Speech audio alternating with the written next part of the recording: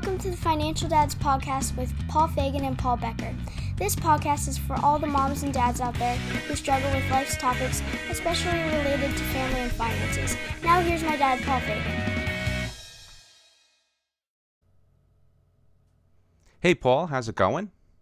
Hey, Paul, how you doing today? Doing fantastic, and I don't want to go too deep into the podcast. We're going to do it a little bit differently this week. We have, for our 100th episode, which we hinted to on the last podcast, you said you had a great idea, Paul, and it really was a great idea. So without further ado, we welcome back Jody Fisher to the podcast this week. Hey, Jody, how you doing?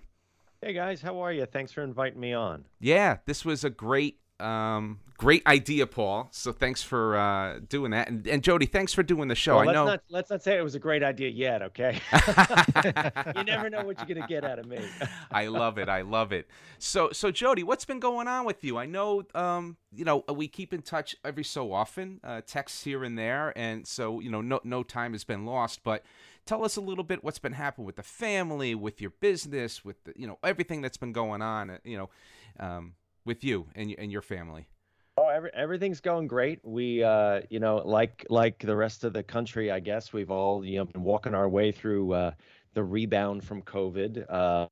Everybody on this side is healthy. Nobody ever got exposed. Nobody ever had to quarantine. So we're really grateful and thankful for that. Paul, I think you coined that phrase, thankful and grateful. Yes. but yeah, things are going terrific. Business is great. Life is great. I am so happy and blessed and really just thrilled with how things have been going the last year or two. Yeah, and I remember you were doing a house expansion. Were you doing some work with the house? We just finished up a house renovation, basically everything on the outside of the house.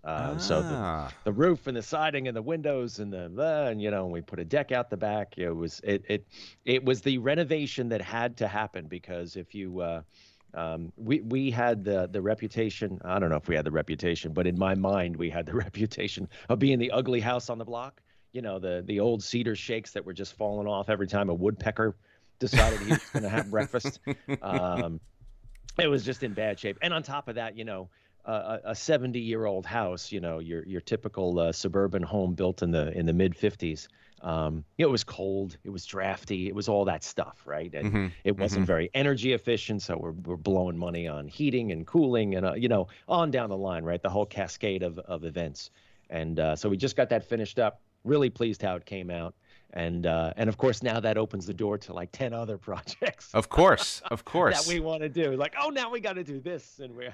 Now, the two questions I have for you is, number one, did you do it Dave Ramsey style? And everyone on this call knows what I mean, or especially you, Jody. And number two, any major kind of or any kind of things that came up, you're like, ugh, I can't believe this during the renovation. Well, there's always an The easier answer is the answer to your first question, all cash. Beautiful. Yep. So That's no worries awesome. there. And we've got a little fund, and we can probably get into this. I used to rant about my budget, and boy, did I work the budget on this one, the budget spreadsheet. Very cool. But all cash. And what was your other question about the no-nos? It was about was there something where they ripped off the roof and you needed all new plywood, or like what was there anything that was like really catastrophic? You found out the joists in the roof need to be all replaced. I don't know, just anything crazy wasn't anything happened like that. And I expected to have some real damage to some of the roof sheathing, because I knew that there were some places where it wasn't so great.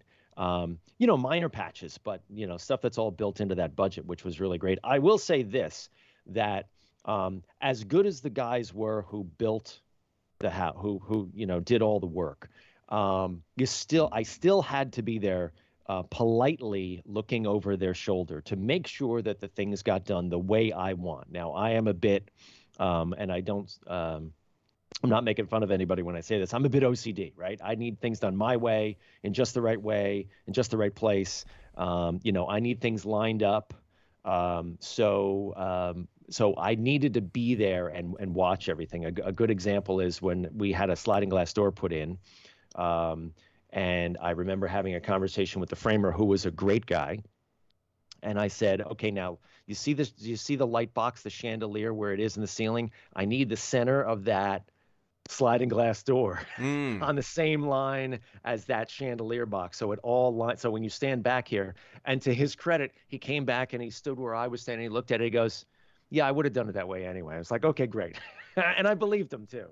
No, that's Um, cool. That's cool. so yeah, Yeah. I think that's the one thing you cannot, especially with any kind of a big house project, big or small, actually. You've got to be there and you've got to make sure it gets done your way because it's your money. It's your money and it's your house. And when all the workers pack up and leave and move on to the next job, you're going to be sitting there looking at it. And if you don't like the way it looks, you've got one person to blame, and that's the person in the mirror. At least that's my opinion. Yeah, it's funny you mentioned mirror because that happened to me. I've been guilty of getting major stuff done, not being here. And I know what you're talking about. And it was never really catastrophic, but it was like, I wish they had, it's livable, nothing where I couldn't live with it. But there was one when we had one of our bathrooms redone. They so the vanity, when they installed the vanity, they never moved. You told me this yeah, story. They I never, remember yeah, this they story. never Go ahead, moved the do it. medicine cabinet, and it was like so off kilter. I was ready to live with it, right? Like I was like, my wife was like, yeah, that's fine. And I'm like, what do you mean fine, right? Like, and it was all painted and everything was done. And then the contractor came back and he was just like, yeah, no problem. We'll move it. We get it. And I don't know why it got to there, but yeah, it is a good lesson learned for people out there. It's a light balance between trying to be overbearing with a contractor and kind of giving them light kind of guidance, Jody. I mean, I think I even mentioned on the show the guy who came to paint my father's garage door. My father was a tyrant when it came to contractors on the house. And long story short, he had this guy come just to paint the garage door. And after 2 hours of my father sitting there, like driving him crazy, he threw his brush down, got in his car, drove away, never came back. Like he just left the paint. He was like, I'm done, right? Like I'm just done, right? His name was Freddie. And he says, Freddie's not working for you anymore. And he got in his car and he left everything in the driveway and he left. I swear to God, if my uncle were here, he would tell you the story. It was just, because, I mean, that's the balance, right? My buddy JD, he used to be in the electrical contracting business and supply business, and he used to laugh at my father. He got a kick out of him. And one time he brought over for my father one of those construction hats. He goes, got to get this for your old man when the contractors come over. He could wear the foreman hat, so, but yeah, just too funny. So that's great, Jody. I'm glad everyone's doing okay. And everyone is happy, healthy, and once again, thankful and grateful. Especially, this is timely, right? Thanksgiving, right? Everyone is grateful and thankful, and no drama over the holidays. Paul, any drama for you over the holidays?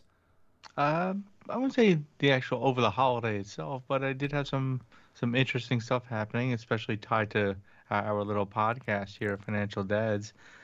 Last Friday, I refinanced my house. It took a while to actually even get to the point.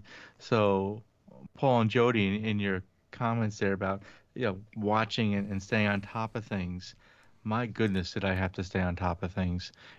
Calling the people frequently that are doing the refinance, and only then finding out, oh, there's a problem. Well, what's the problem? Well, I didn't get the payoff amount for the current loan. Okay, you could have told me this days ago. She'd been waiting, I don't know, a week plus for this, and it usually only takes about 3 business days. So made a phone call, called them, and miraculously the person got it the next day. Actually on Saturday they actually got the payoff number, which was odd, but they did. Great. And I'm like, okay, now can we close? She's like, well, no, there's a problem with the title. I'm like, what do you mean there's a problem with the title? She's like, well, there's a problem with the title. It's not clean. There's an old loan on here that was never closed out. And I've refinanced, Paul, as you know, a couple times over the years with the same guy. Yeah, we share the same mortgage broker. It's very incestual, Jody. Yeah. We actually Ken and Rob. There's probably 6 guys that used my mortgage guy. That came from my brother. Oh, that's where he came from? Yeah, okay. It came through my brother. Yeah. So I'm on the phone with him and trying to figure out what's going on, and they're like, well, when did you refinance? I said, blame Mike. He's the one that did them all. And it turns out what happened is that we did refinance successfully in the past, but when they submitted the paperwork to the county the letter tells them which loan to close out, and everything looks good there. But the county applied it. They transposed one of the numbers on the lot, block, and section area. So even though the cover letter is fine and good, the county applied it to something else.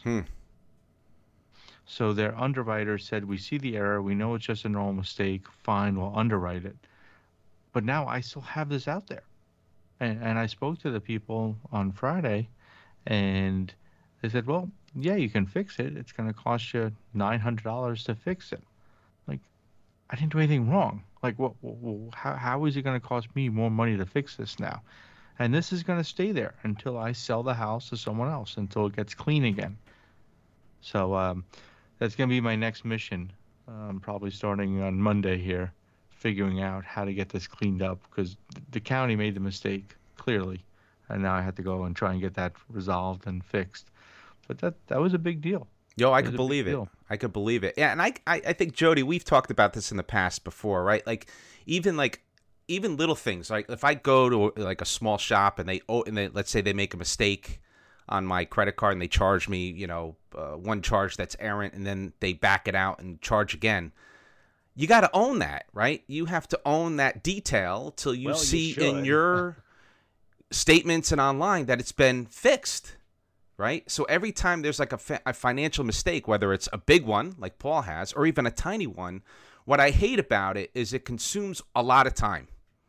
It just consumes time. Yeah, I don't know, Jody, if you ever experienced that in terms of, or you know what I'm talking about when it comes to errant charges or just something where you have to own the process, and you shouldn't even have to own it, but you wind up owning it. Oh, I absolutely have. And Paul, I feel badly for you because you're absolutely right. It's not your mistake. Someone else screwed up. Granted, maybe an honest mistake, but still their mistake, and they should be accountable for that. And the reality is that it sounds like you may take too much time to actually fix the error, and it's just probably faster and more efficient for you to pay that, which isn't right. No, and I'm a frugal pain in the ass. Exactly. So just make their life miserable somehow. When I usually run into problems like that, I usually make that person my hobby for a little while. That's the problem, though, is making the hobby, right? Like that's my. Well, I just put it in my daily reminders. I call them every morning. Good morning. How are you? Right. I'm trying to think if I have one pending. No, I sort of do. I sort of do have an issue. I'm waiting on something, and there's some paperwork screw up. So I am trying to fix something, but it's not taking up an inordinate amount of time. But it is. I seem to always have those. Right. There's that book, and I'm not plugging the book, but it is a kind of a cool book. Maybe I am plugging it. The Art of Not Giving an F, and then the different asterisks and stuff like that. And part of it is just they say life is just a continuous stream of problems that you're trying to solve every day. That's a great way to summarize it there. Well, it's a very pessimistic approach, but there's a lot of truth to it. I find whether it's work or it's called The Subtle Art of Not Giving a Bleep, right? So it's interesting, their approach. But that's a great book, by the way. It is, right? And am I off base though? I don't know if I got through it all, Jody, but that's what they're telling us is it's a series of problems. Just get used to it, and you got to figure out the best way to work through them. And some of them you should let go, right? They're not as big of a problem that they are in your mind and stuff like that, So, but I don't know what your thoughts are on that book. Did you give it a read, Jody? Oh, yeah, absolutely. And I usually insert the word challenges to replace problems. Life is a series of challenges. Absolutely. See, that's the optimistic approach. I take the pessimistic road. What are you going to do? You just got to go do it. Yeah, that exactly. So, cool. Well, why don't we jump into a little, we'll keep the tradition or the regular flow alive. We'll just do one story, and then we'll kind of just jump into, since it's the 100th episode, we'll talk about our successes, our mistakes, financial advice, and just kind of riff back and forth, and then we'll kind of close out. The first story that we have is couples, eight income streams bring in over $3 million per year. It all started with side hustles. Here's their best advice. And this was from CNBC. Really, what I took away from it, reading it through, not so much what their businesses are, what their journey was, but their advice that they gave in the news. And Jody, I think you could relate to this because I think of all of us on the podcast, you're the one who's really on the, focused on your own business full time all the time, right? And they talk about, number one, making sure you take care of any ineffective time and task management, mistaking revenue for profit, reinvesting revenues to generate more sales, overpricing initially and not raising prices once you've established your brand, and reverting back to the employee mindset. So curious, Jody, if any of these are resonating with you. Like I said, you being kind of on the front lines of your full-time business. Yeah, I think these are all great. I especially love the reinvesting one. Definitely overpricing initially, not raising prices once you've established. I think you've got to do that. And I think once you establish a relationship with your clients, they don't mind paying a little bit more for you as time wears on because they recognize the value that you bring. And as long as you're not, really raking them over the coals, I think it's a very normal thing to raise prices. And reverting back to the employee mindset, my goodness, there are so many days where I could just punch a clock. And, and admittedly, some days I do. I mean, that's just the way it is, right? Some days it's just working down that list and really not being entrepreneurial. But I think you need to set that time aside. And it's the weekend mornings, I think, where I come out here in the PR garage and I work on stuff that I don't get to work on during the week. And it's not the client work as much as it is the managing the business work. I think that's the time where it's, you get up early and you get a cup of coffee. It's nice and quiet. This time of year I got to run the space heater in the garage, but I'm able to just be out here and focus for, an hour or two and manage the business of the business. And I think that's really, really important. But above all else, I think you've just got to identify. I saw this on a tweet earlier this week too. You've got to identify the things that you enjoy and turn them into things that make money for you. It's a play on that old, do what you love and you'll never work a day in your life. Well, I don't quite agree with that. I think you still have to work, but I think you'll just do it a lot more enjoyably when you do the thing that you enjoy. It'll be a joy to do it.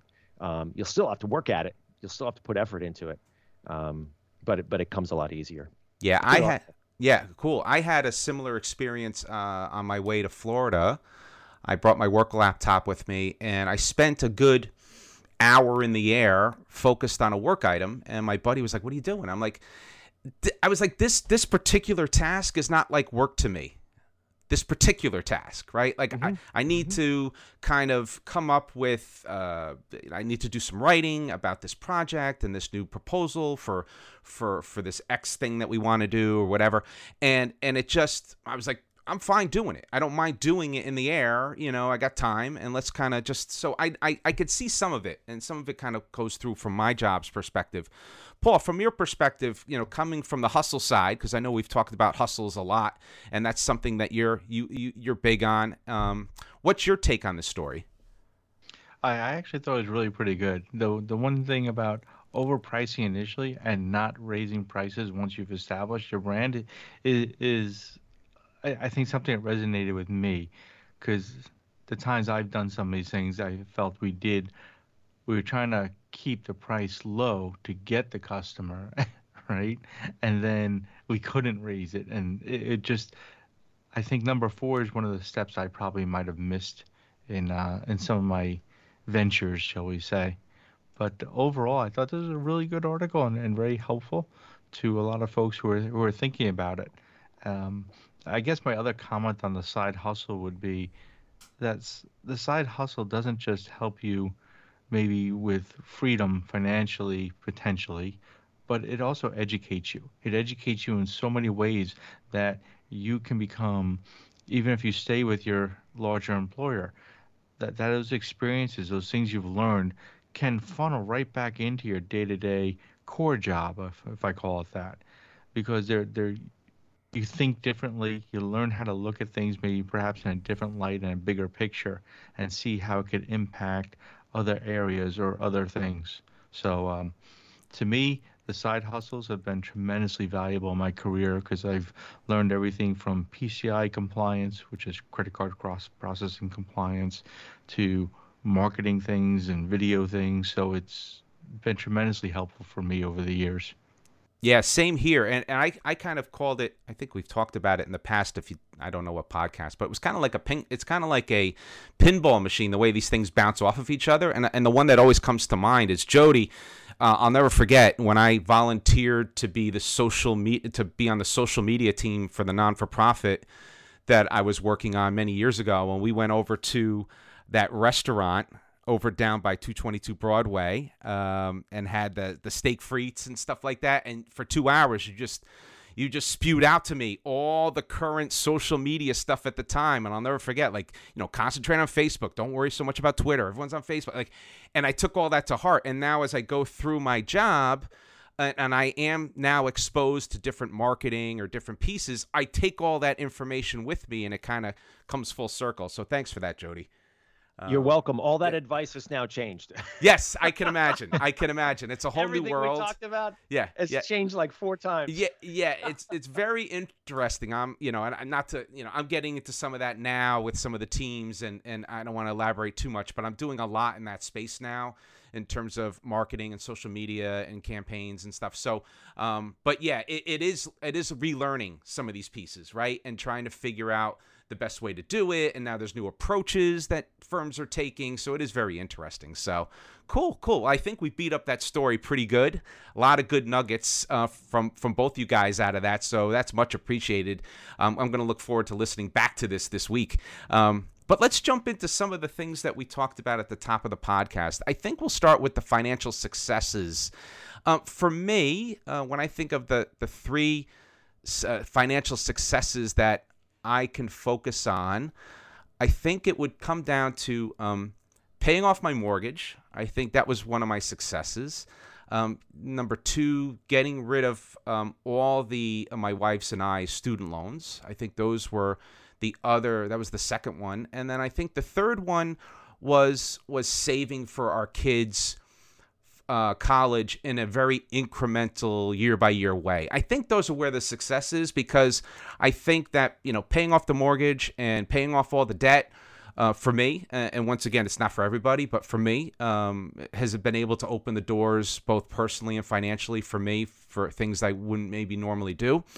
And then now that my son is looking at colleges, we're going in a little bit more comfy, right? Some of the schools that he's looking at that are a little higher priced or reach schools, we could weather the storm, right? If we had not put in that amount kind of set every year, and we tried, and I think we talked about this, I think there was a year or 2 where we couldn't put as much, but we always put something in. That dollar cost average into the 529 plan was big for us. So I think with that, maybe Jody, you can go next. What are your 3 financial successes or decisions that you made that you can talk about with us? I'm not sure that I had 3, but I'll probably arrive at 5 by the time I get talking. Okay. I think the big thing, and this is no secret, we talk about this all the time, Paul, is just the planning, the budgeting, the financial budget spreadsheet. You've got to plan. You've got to make every dollar work for you, because that allows you to do the things you want to do. It allows you to take care of the things you must do, all the bills and all the everything else. And it allows you to then identify the money and the dollars that are not allocated to those living expenses. And then, okay, what do I do with those dollars? And then as you move along through time, you can use those dollars more effectively. And presumably those dollars should grow as you eliminate debt, or as you move your costs downward, and get your arms around things. You can then start to have more money simply by understanding how much you have to work with. And it works for everybody. It works for someone who makes $15,000 a year, and it works for someone who makes $1.5 million a year. So I think you've got to do that. That to me is the biggest success that has driven the last, I'll just call it 5 years of my life and my family's life, allowing us to do more. I agree with you, Paul, that the other great thing that we did is we were able to eliminate a lot of debt, a lot of big pieces of debt. And in fact, we standing here right now, we don't have any, which is great. Oh, wow. With the exception of the mortgage. And that just opens up a whole wide world of things. Granted, we dove into savings and retirement accounts and things to do that, but it's far more liberating having that out of the way and having it done, and not being on that treadmill. And you, Paul, you know that student loan treadmill. Oh my God, it never stops. $373.42 per month was my payment. I still remember it. And I read an article earlier this week, or was a tweet or something like that, or maybe someone was making fun of a balance and saying, that you have a balance of $40,000 in student loans and you've paid $35,000 over the last 10 years and you owe $37,000. It just doesn't stop. And so, and granted, we're lucky. We did something that maybe was a little bit crazy, but we did it. We got it out of the way. It's done. And now that money and that figure you quoted, Paul, we don't pay that anymore. And now that money goes somewhere else. And then I think the other thing that I've done, going back to the budgeting maybe, is I've automated a lot of our payments, not just the bill payments, but the savings payments.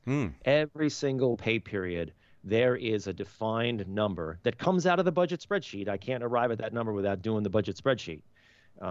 There's a defined number that goes into a series of savings accounts.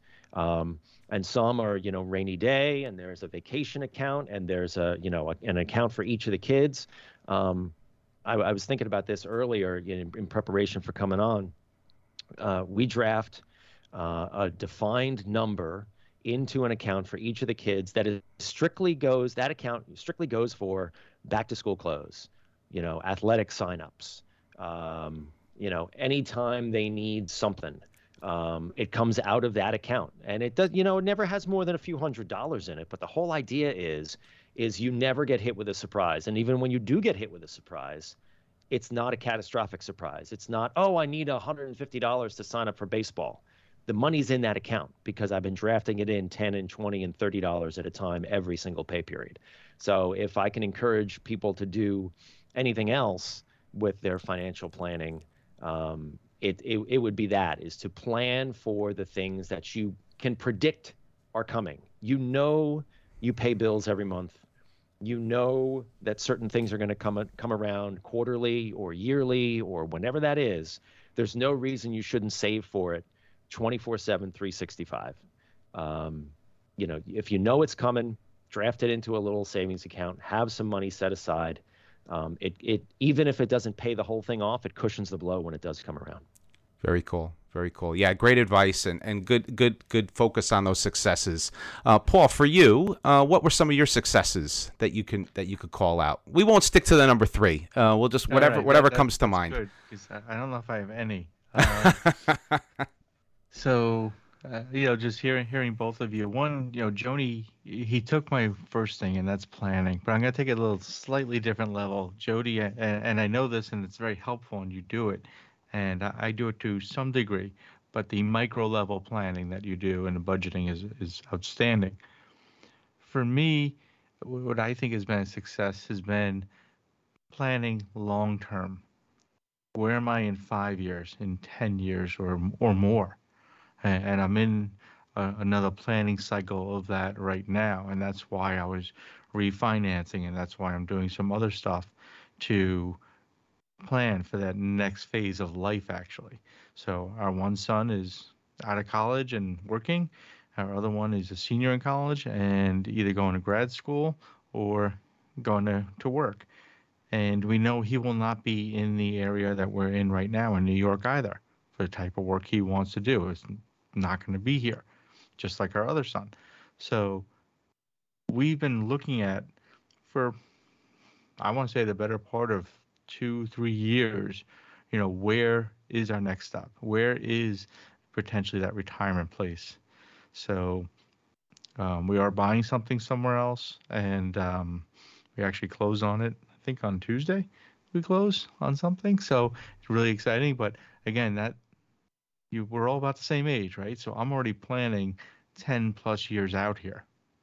So that's probably one of my better things that I do is I'm always looking further out and what's it going to take me to be there, but be stable. And then Jody, to your point about the budget, I actually have the monthly expenses and then annualize across for my current cost, what my cost will be when I move, including things like vacations and travel and other sort of things. So I think you guys did really well with nailing that list. Very cool, very cool, and congrats on the closing. That's very cool.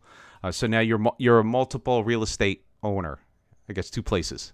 I guess so. Very cool. Very so. cool. I think the next thing I think we wanted to kind of talk about is the financial mistakes that we might have made over time. For me, there's probably 2 that come to mind. There's a lot, but there's 2 that kind of stand out. One is the procrastination, once again, to pay my mortgage and pay the college loans off. I think I should have paid them off a lot sooner, to be honest with you. I should have put more rigor into it. Because if I had known what I know now, I would have done that. The second piece, I think, would have been there were some houses that we looked at before we bought the house we're in, and I was probably a little bit too much, once again, cautious in what we wanted to spend, and I always thought that we would move one more time, that we would buy this house and move one more time. And it's clear now we won't. We're going to stay put. We're not going to move anywhere else. But I do wish that we probably had done, maybe gone for another house that I could think of that would have had more of an opportunity to either expand or to do whatever. So I don't want to call it a regret, but it is kind of up there with maybe a mistake. I probably should have done that. But those are the 2 that call out to me. Jody, how about you? Financial mistakes. Oh, where do we start? This is not a current one. This goes back more than 10 years, but borrowing too much and not understanding the implications of what we were spending and really not doing homework. We took out a HELOC a whole bunch of years ago on the previous house and just bit off more than we could chew. And by saying that, I'm not saying that we couldn't pay the bill that we signed up for. We could do that, but then we couldn't do anything else. And that was the problem. And sort of forecasting forward. I would urge people when they borrow money, and I'm not saying borrowing money is a bad thing. I think it's a dangerous thing. Paul, you and I think we talked in the past about, credit cards or borrowing money being like a chainsaw. If you know how to use it, it's great. If you don't know how to use it, put it down. Yeah, absolutely. Yes, agreed. You're gonna kill yourself. You might call you Stumpy. Yeah. Right. So I think that would be the biggest mistake that anyone can make, and certainly that I have made in the past, and I try not to make any more. Borrowing too much, whether it's a loan from a bank, a credit card, you're getting a mortgage, you're getting whatever, you're buying a car even, don't over borrow. And when you do borrow, make sure that the borrow fits into everything else that you want to do, fits into the rest of your life. And again, I sound like a broken record. You can't do that without your budget spreadsheet. You got to have that plan. Absolutely. Absolutely. Thank you for that, Jody. Paul, how about yourself? Financial mistakes. I guess trying to think of one that, just could be interesting, something a little different. And when one of our kids, actually both of them, when they were doing hockey, we were talking to a advisor about, because they were fairly good at it, and what do we do, what's next? And then the financial advisor and such, would charge for services, and we got caught up in that, and I think it was some money we spent on that. That was probably the biggest mistake, the biggest waste of money. Was that for financial advice, Paul, or what was that? It was almost like PR, promoting and trying to get them in front of the right people to take it to the next level. It's almost like a scam in a way sometimes.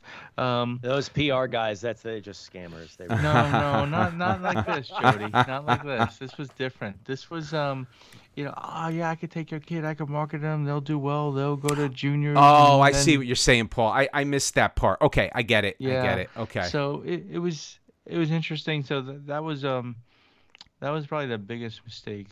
Was that, and because quite honestly, if your child is that good at a sport, they will be found.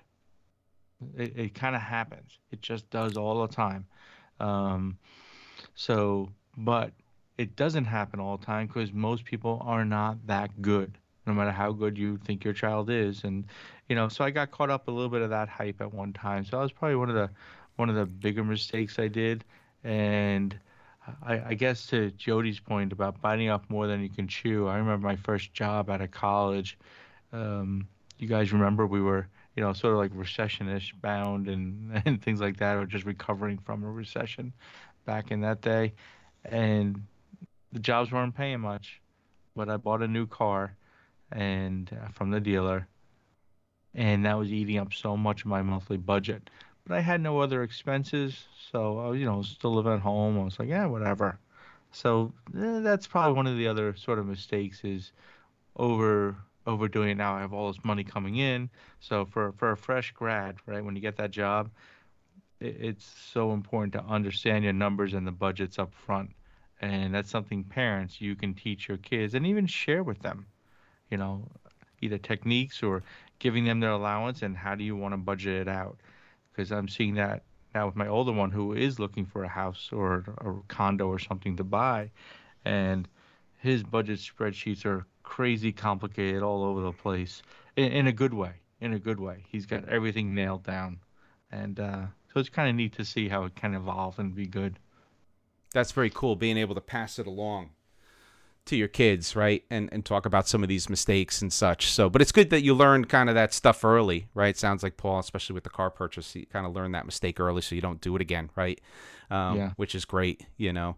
I think that the one of the last things that we want to focus on is maybe, you know, what any financial advice. And I know some of this was mixed in that we've already talked about in terms of advice. But, you know, if there, for me, when it comes to financial advice, and I think, Jody, we did a whole episode on it, was pay yourself first. For me, that was the single most important piece of financial advice I had ever gotten. And you can listen back to that episode, but at the highest level, what happened was I had a conversation with my buddy's grandfather. Was in the car. He gave me a ride home. And he was talking to me for maybe, 5 minutes, 10 minutes in his car out in front of where I was living with my buddy at the time. And it resonated. And I started putting away, $20 a week. And then I said, oh, okay, maybe I could put 40, maybe I could put 60, and it just became a habit that I was doing for a very long time. And it really started to get me out of that paycheck to paycheck mode and get me into a mode where, it's important to make sure that you pay yourself first. And the way he explained it was, you work really hard for your money. I don't care if you're whatever job you have, whatever money you make, you've worked for that money. Why should anyone else get any of that money before you do? And so that's how he explained it, right? And then it became kind of this muscle that I developed for savings that worked really well. So listen back to the podcast in the past. There is a whole episode called "Pay Yourself First," and you could listen back on there.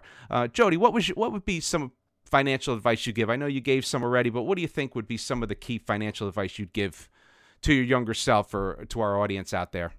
Yeah, Paul, I remember that episode where you told that story. It was a terrific story, and I agree that people should go back and listen to that because you told such a powerful story about paying yourself first. And I think that comes down to a mindset, to an attitude about how you use your money. I will again do my broken record and talk about financial planning and making sure you run your budget spreadsheet.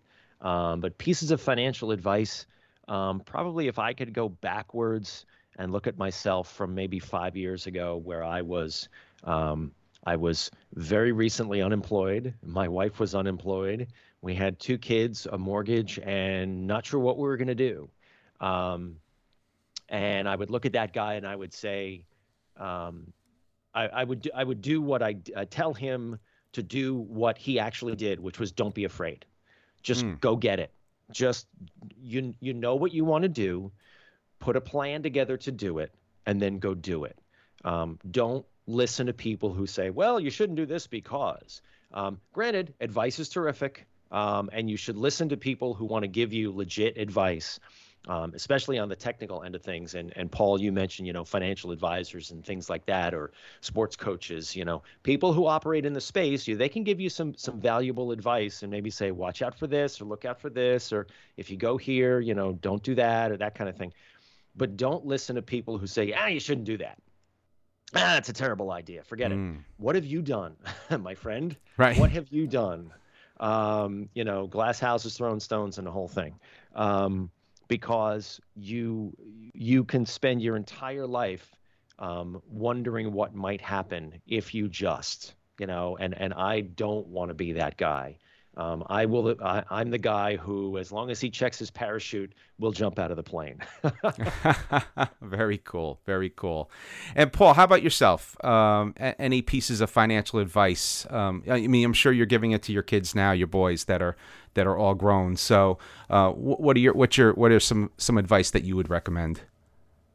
Again, that long-term planning and vision to help you set the goals, to help you set the budget.